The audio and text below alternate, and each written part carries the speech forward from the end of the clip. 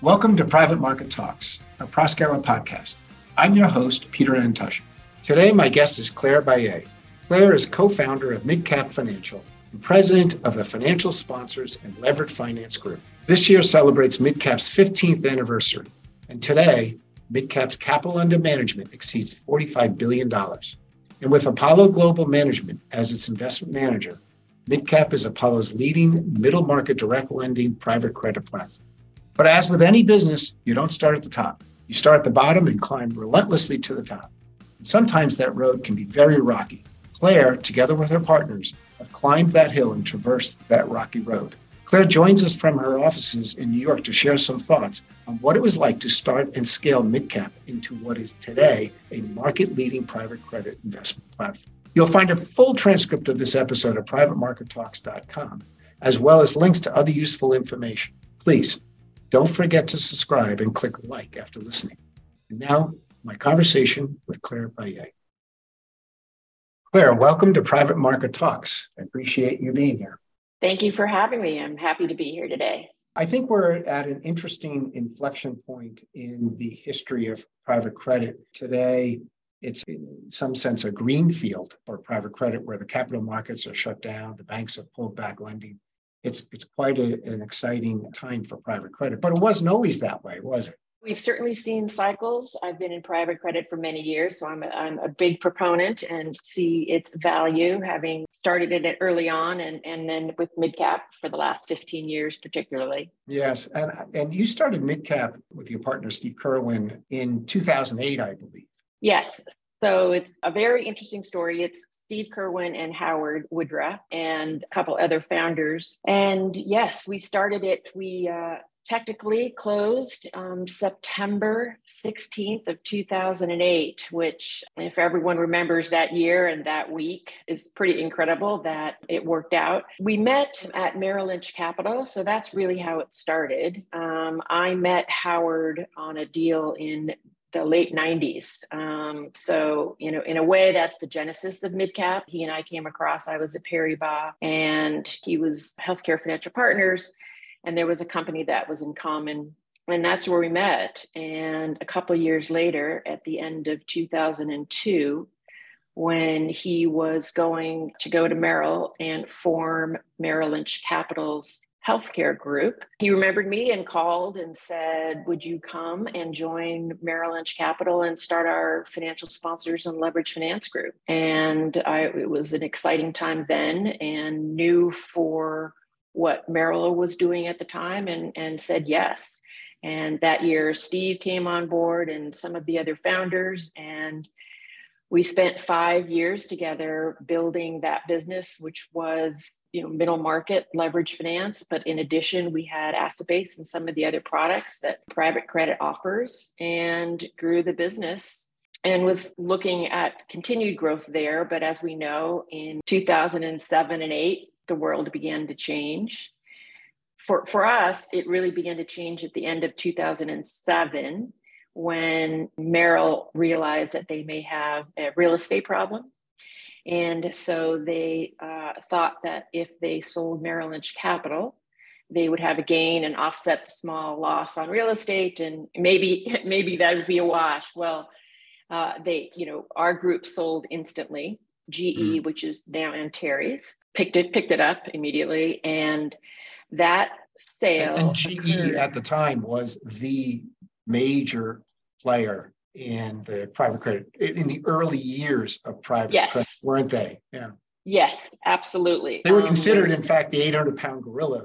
Yes, correct. And many people, both at, the places that I've worked and around, have spent time there too, right? Yeah. In their credit training and everything else. So it was definitely a learning spot for many people. They were considered the place to go to get the training. Their training program was considered one of the gold standards. Well, we certainly feel that has helped our team and all the other places that we had our credit training and grew from there. But I did go to GE. I worked there for a month, the month of 2008 of February.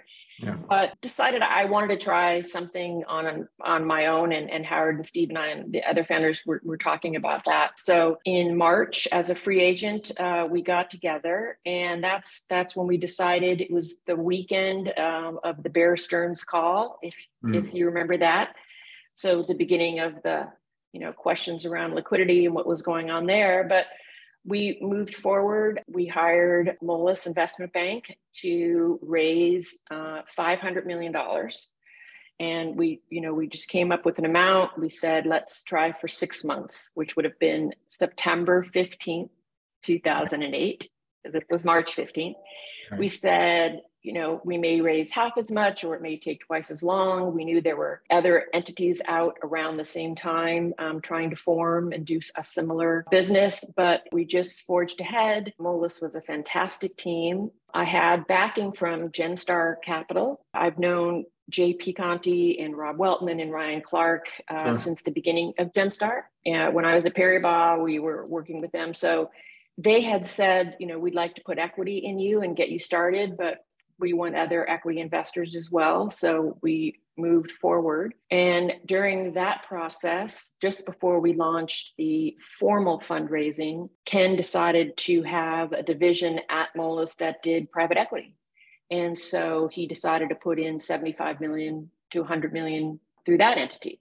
So we were not really out the door yet, and we already had, close to 200, which was a nice start. That's great. And it was a terrific team that worked with us, putting our history together, our track records, so that we knew what we were marketing. There was a lot of interest in the market. We went through the typical rounds, the teasers and the first rounds and the management meetings.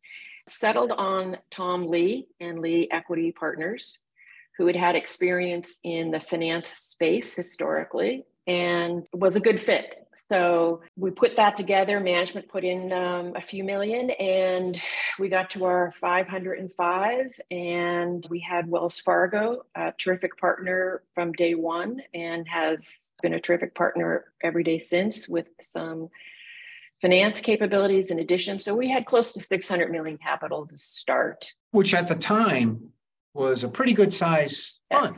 Yes. Can you give a sense of sort of at the time, 2008, the private credit landscape, what it looked like? Because it was very different than it was very different. And whether being called private credit or not, it's certainly, when we were even at Merrill, we had a syndication group, and we, did lead and syndicate, but part of building that business like we're doing here, and some of the others, was to hold and to put a small club. Over the years, it's gone to where many times we're the only lender, or one or two. Whereas I'd say, 15 years ago, it was maybe 4 or 5, but it wasn't broadly syndicated. It wasn't rated. And so it evolved over time as it grew to that. And with what was going on at 2008, it was, should I say, exciting? Yeah. So let's paint the picture for our listeners. Again, I know many of them are familiar with it, but I think to put it in the context of what you were doing, I think this is really interesting, frankly, what you were going through in the context of the middle of the great financial crisis that was going on at that, or bubbling at that time. I think is fascinating. It is very fascinating. So, the first, I feel it at the beginning when Bear had that call in the beginning of March of 2008, saying that there may be some liquidity issues, Bear Stearns. And that began what headed over the next 6 months, continuing issues across the board. People began to realize that the real estate bubble was bursting. A year earlier, in early 2007, I was at a conference I was speaking at. I was backstage with a very senior man from an investment bank. And I said, what's keeping you up at night? And he said, FICO scores. I said, FICO scores? Interesting. Why is a FICO score? You're head of investment banking. And he said, because we don't know if it's 680 or 610 or 580. And, thinking a year later, obviously that was what was going on at the time. And so when, spring of 2008 came and the magnitude of the liquidity issues began to be recognized, it just, the pressures built up. And by the time, when you and I have talked before, one of the questions you've asked, what is something you've learned from? And one little tidbit I'd say is, we launched in March and we had our, right on schedule process for first round, second round, and we were all ready to close in mid-August. So roughly August 15th. Right. And one of the investors was on vacation, and we said, okay, we'll push it out to September 15th. So if I can give anybody a lesson, get a drone, get a horse, get a car, go to wherever vacation is, and keep things on schedule, because that was a very long month between August 15th and September 15th, because in that specific month is when Polson was out and around trying to raise capital for a number of the firms. Lehman's issues were coming out, Merrill's issues. In the end, that actual Tuesday that the government was taking over AIG and Fannie Mae and Fannie Mac and B of A buying Merrill, Lehman filed bankruptcy, we closed and funded and started with 26 people, a team, day one, and said, we're gonna build this business. We have a clean slate and a strong track record and a lot of terrific relationships, and we think the market's going to get better. That moment in time, I just find to be extraordinary for those of us that lived it. It seemed as if the world was ending. Certainly the financial world. No one knew what was going to happen. Yes. We were living through unprecedented times. And it's astounding to me that you were able to successfully close close your funding for that in the middle of all of that hurricane. It is. And it was a hurricane across the board in the finance community. But level heads moved forward and said, we're going to reach our goal and let's just quietly start marching. But on the other hand, you couldn't have closed at a more perfect time either. 100%.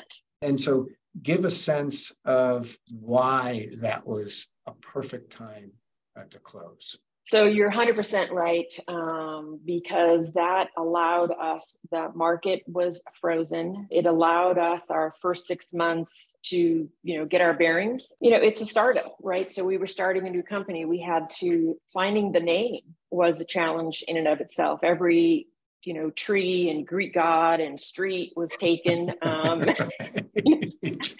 So, you have to find a name, and you have to make sure you can get the domain, and you have to make sure it makes sense for who you are and what you want to do. And even then, when we started, we were primarily a healthcare focused finance company, private credit.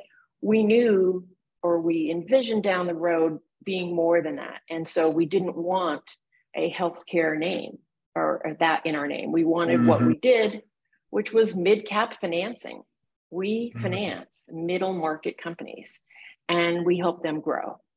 So that name was available, and we were lucky to take that, hired people, and getting office space and a logo and, computer systems and funding mechanisms. So with the rest of the world, we weren't missing out in business because there wasn't a lot happening in the M&A world or in the broader private credit market. So it did allow us to, focus on what we needed to do to get the business growing and methodically expand. One of the other things that I think makes us unique is from day one, we didn't start with just one product. So I am president of the Financial Sponsors and Leverage Finance group at MidCap, which is the largest part of MidCap. But we have and have had since day one other significant product lines that are always busy, depending on the various markets. So from day one, we had real estate financing and asset-based financing. We had my group in sponsor and leverage loans. We eventually continued to start and build and grow a venture debt business, lender finance business. We expanded the last couple of years with franchisee lending. So, we've continued to grow the business beyond healthcare as an industry. We are all industries now and quite diverse, but But even then, asset-based lending in 2009 was needed. And so, we could do that right away and didn't have to wait for the M&A market. So we were, as a firm, continually active and growing. Right. And in part of first of all, I think it's great the way you've developed your name, which perfectly encapsulates your mission. But in terms of building the business in the early years, it wasn't just determining the markets you were going to be in, but the mechanics of underwriting and diligencing and the procedures of closing and monitoring loans, putting that all into place. Can you describe how you kind of put all that infrastructure into place? Yes, I will. So we did start day one, as I mentioned, with about 26 people. Almost all are actually still with us today. And we had that benefit of that team. They were our team from Merrill Lynch Capital, and we had worked with them. So we had the benefit of those 5 years prior of working with many of those people. Many, went on to work at GE and stayed for a while, and some went to other places. But having a very good core team, and by that I mean not only originators, but underwriters, portfolio management people who specialized in making sure that the constant monitoring of the portfolio, legal team, finance, operations. So we had from the beginning, I think our weakest spot in the beginning was tech. And we hit bumps on getting the right processes and services that we needed. But we, resolved that. We have a wonderful woman who runs technology and security and everything else, and she's fantastic and been here many years now. But it does take all that. And so putting that team together and luckily having a larger core, because if you think about it, with the startup, we probably didn't need technically 26 people day one with the market slow. But what that allowed us was that everyone was busy together. Everyone wore many hats. And we had all the capabilities that we needed to work together to make sure every aspect of a business was being handled. Right. And I'm sure that was just the excitement of having a startup is motivating for your entire team at the time. Yes, it was. It was very exciting. And the market, did pick back up. If we look at, 10 and 11 and by 12 and 13, just think about how busy we all were again. I think when we closed, I think the investors, we discussed maybe what would be typically a 5-year return on capital. We thought maybe it would be a 7 going into, because we thought maybe a 2-year return and then a 5-year growth, but it came back faster. And, by year 5 in 2013, we were, several $1 billion and grow, in people and in all our business lines. And the market was active, and we got, calls from every investment bank out there saying it's 5 years, time to sell. So at some point you did sell, right? Yes. So we said, well, if it's the right price, obviously, we'll do that with obviously the investors. And so we went through a process again in 2013 and had lots of terrific interest and met some, wonderful people growing credit platforms. But we settled on Apollo and their vehicle Athene, which they were acquiring at the same time. I think that Athene. And for our listeners, tell them who Athene, what Athene is. Yes, Athene is an insurance vehicle that was started just before we were, but acquired by Apollo, based in Los Angeles, actually, and now is, as of last year, part of Apollo. So Apollo Athene, they have merged as the entity. So initially we were acquired, our investors, received their return with the investment from Athene in 2013. And then quickly, at the time, I believe Jim Zelter, who current co-president at Apollo, was head of credit at Apollo at the time. I believe, if I remember correctly, going back to the initial pitch books, the credit business at Apollo was about 25 billion. And now, hundreds and billions that he has grown that business, done a fantastic job. But that just, it shows that it was new at the time. And one of the things that as we evolved through 2014, realized that it was a strong platform that we had and should do more than healthcare. So in 2015, we raised additional capital, both US and non-US investors. Apollo is our investment manager and our largest shareholder, but not our sole shareholder. And so with that additional capital, we grew significantly between 2016 and 2018, expanding to all industries, hiring wonderful people that had experience in the other sectors, business services. And your AUM went from what to what? Ballpark. So ballpark 5 to 15, maybe at that time. And now we're at 47. I checked today, we're at 47. And we expect to be, or, aim to be at 80 in the next couple of years, is the trajectory. So from 1, to 5 to 15 to 30, 45, we've just continued to grow. Right. And now we have just under 300 people. We have our 3 main offices that we've had from day one. We're headquartered just outside of DC in Bethesda, Maryland, Chicago, and Los Angeles. So our primary offices, Bethesda's the largest, but the other, and New York. And I'm in the New York office today, our New York office. So we've been able to hire wonderful people in all of those locations to bring their expertise, again, in kind of all facets. We've always been big believers of origination, underwriting, and portfolio management. So we have, people who specialize in each of those all work together. But that way, if someone, is focused on origination, they haven't lost track of the portfolio ever. And so we always have a wonderful key team managing everything that's existing.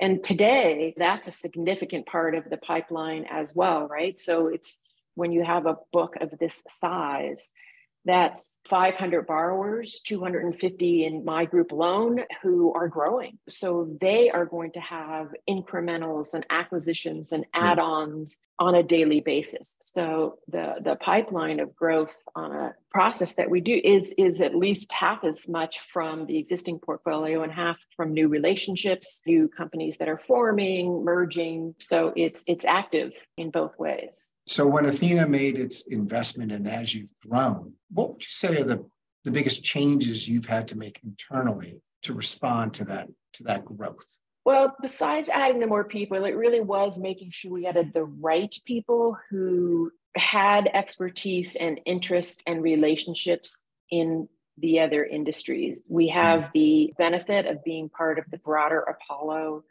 platform. And so there, have always been and continues to be terrific analysts in certain sectors that we are always able to tap for relationships, but also, understanding each individual industry. But I think that was critical to the growth so that you're not growing haphazardly, you're growing methodically and carefully and meaningfully in the areas you're choosing to be in. And as part of that, we've grown some geographically. We did in 2016 when GE, by this point, the behemoth, as you mentioned earlier, decided to get out of the business. We purchased one of their sidecars. It was just under $4 billion of 100 plus loans. So that was a significant jump to take all those relationships on and bring them into our business. And many of them, we've continued on with and grown with and continued to see those businesses grow. So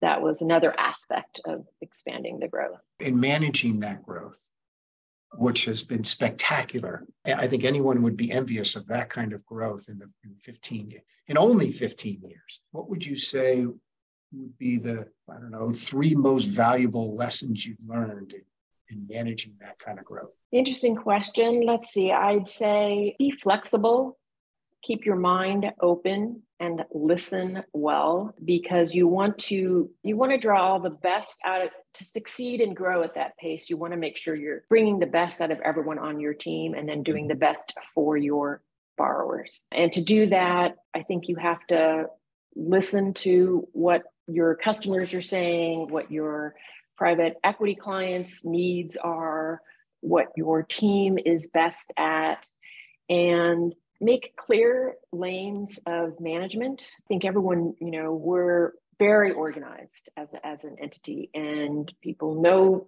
what to do and how to do it. They feel empowered. I hopefully feel listened to. And I think that's important. Nothing gets lost in translation, especially when you're going through a period of that growth. But if you have people that have, seek diversity, we always have in many forms, not just recently, but that diversity of thought and background and training helps, and keep your organization organized and make it clear so that your team can be its best for both themselves and your borrowers. Yeah, no, I would imagine you must be doing that in spades, because as you said, your original team, most, if not all of them, are still there and still inspired. So you must be doing something right. Well, I've got the help from Proskauer too. Yeah, there you go. Thank you very much. So, you're helping us stay in the right lanes. But you know what? That does raise a point, which is it's also, as you said, finding the right people, and people are, broadly speaking, not just people internally, but externally, people that you trust and rely upon. So I think that's true for any business. Partnerships are important. Yes. How has you've been around private credit since its early iterations, as I have as well. And I'm kind of curious to hear, given that you've lived through the growth of the industry, you've experienced, you have been a part of it and have been a part of driving the growth. How would you say private credit has changed as an asset class over that 15 or 20 years? Certainly better understood today. I think, historically, even, and, when I started, so, we were doing deals for Disney and Fluor and Cubic, and it was, banks and many groups and rated. And so as it evolved, really, really in the 90s, it actually started in the late 90s, where firms, be it true bank or a non-bank lender, was able to convey to both a sponsor or non, because there's non-sponsored and direct to the borrower, that you can put a small club of lenders together without needing a rating. We can work with you. We are patient capital and long-term capital. The ease of that, the connection when you need something, doesn't take, a large bank group to go get a vote.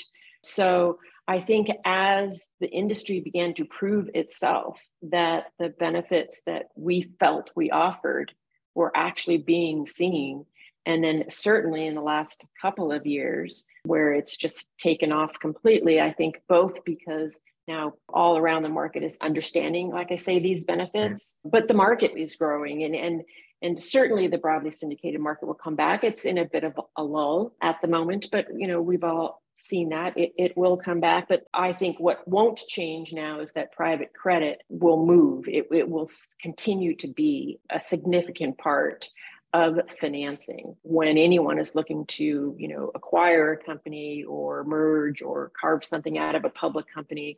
There are many benefits in the private credit to work with a lender or a very small group of people who you have a long relationship with, and how it's going to work. And as it grows, it may evolve, go public, go to the broadly syndicated market at some day, but there are clear paths where this is a better alternative. In the process of growing MidCap over those years, how did your priorities change at each of those stages, early on, mid-growth, and where you are today, if at all? Good question. I'm not sure. I think in the beginning, the priorities didn't change. It was just making sure that we were putting all those specific parts in place and being open to change them if we needed to make them better. Then in the middle, it was getting the word out because now we had this system in place. So it was more to use that. And now that I think as you say, private credit is growing, well viewed. It's now to decide how else we'd want to grow. We're contemplating now going into APAC. And I have somebody there spending some time. Apollo already has some people in Singapore and Australia, and it's a very interesting business. So we're looking at that at the moment. And I think climate transition is another one that we're looking to form a group on and dig in and make sure that there's something there that we can add value and want to be ready for that. So I think as both a company evolves and as the industry evolves, that you're open to make sure you can move with that should you choose. Mm-hmm. And if you were sitting down and having lunch with somebody who came to you and said, I am thinking of starting up a private credit platform now, or I have one in early stages, but now I'm looking to grow it, what advice would you give them? I'd say your team is the most important, because it really does take a team, and that team has to be good in their individual expertise and make sure that you have that, again, legal, business, the front end, the back end, whatever people want to call it, because you don't succeed unless all your parts succeed. And so know your background, know your track record, know what you are good at, know where you might need something filled in, who to bring on. So be open with yourself on what you're good at and what you bring to the table, and make sure if there's an opening that you find someone that can do that with you. So this has been, for me, a really interesting conversation. I have always been an admirer of how you've grown the business there in a very highly competitive environment. And I know it takes up most, if not all, of your mental energies. But it is. Yeah, but let me ask you this question. What do you do on your free time to relieve stress and take your mind off of this? It's a good question. I do have a wonderful family. My husband and I have been together over 30 years and 2 children. Even though they're adults, there's still all sorts of things that are exciting in life to learn from them and do with them.